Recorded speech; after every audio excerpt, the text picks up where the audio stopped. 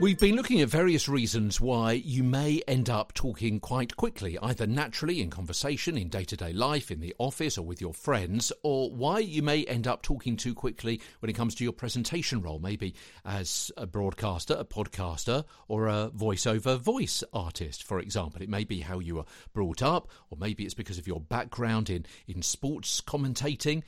Maybe you fear dead air, or you're nervous, you lack confidence, you want to simply get it all over with, or maybe it's because you're excitable, trying to maybe get in everything before the time runs out. And that's something that we spoke about yesterday on the programme, and a way to train yourself to more easily understand how long it's going to take you to read a script, and different ways, different techniques, different tricks and hacks you can use to train yourself to speak slightly faster or slightly slower, depending on the time allocated to you for that particular script.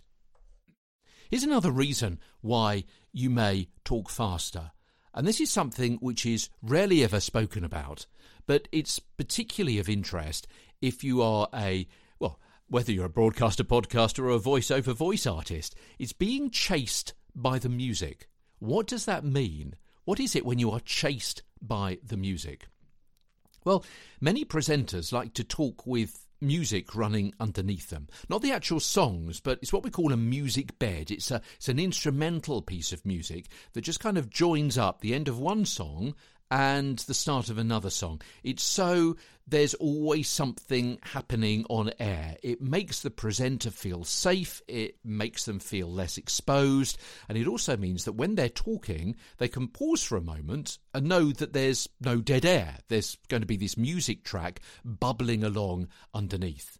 That music track is called a music bed, and it can encourage someone to talk too fast, as presenters confuse pace for momentum or excitement. Now, although your delivery should mirror the bed, don't let the music force you into speeding up so much that you garble. That is, don't be chased by the music. Let's have a little example. This is quite a slow piece of music. Yeah? You're probably going to be reading something quite slow over this. Quite thoughtful. You're probably going to be speaking along with the beats. A bit like that. Because you can hear and feel when that beat is going to happen. And it also means that you can use some pauses in there as well.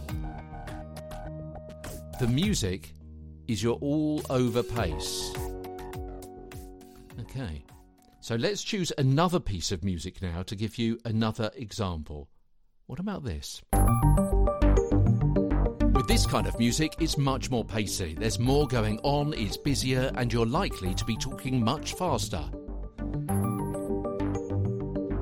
The pauses between different phrases are likely to be much shorter, and you're going to continue talking at quite an intense rate. But wouldn't it be really odd if you had this kind of music and this kind of presentation, where maybe you're talking much slower?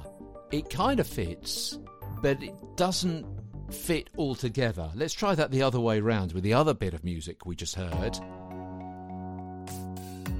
And then what happens if you're going to be talking over this kind of music at a much faster rate? It's going to sound a little bit incongruous, isn't it? So a lugubrious read over a dance track would sound as disconnected as a motor mouth over a mindfulness melody. Don't let the music force you into speeding up so much that you garble. Don't let the music chase you. Okay, let's dip those.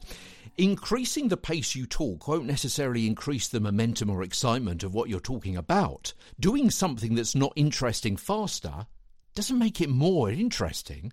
And one more thing, if the final commercial is going to have music mixed in with it later, always ask to hear that music track so you can match your speed, rate and rhythm with the music when you record your voice.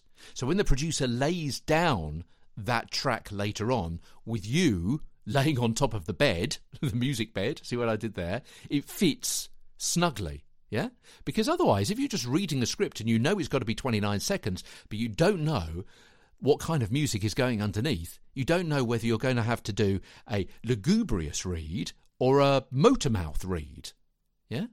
You don't know the beats that you've got to fit your voiceover to. And hopefully those couple of music tracks I played you a little bit earlier on kind of help you hear the difference between that. Okay, I'm back tomorrow. What is the message given when you talk fast? In what kind of situations are you going to talk fast? We've given the reasons why you may be talking fast, but what are the subconscious messages? In what kind of situations might you be a fast talker? When in a studio situation might a director or a producer want you to talk particularly quickly?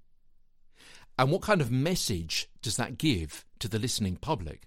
We'll look at those tomorrow as Get a Better Broadcast podcast and Voice Over Voice continues.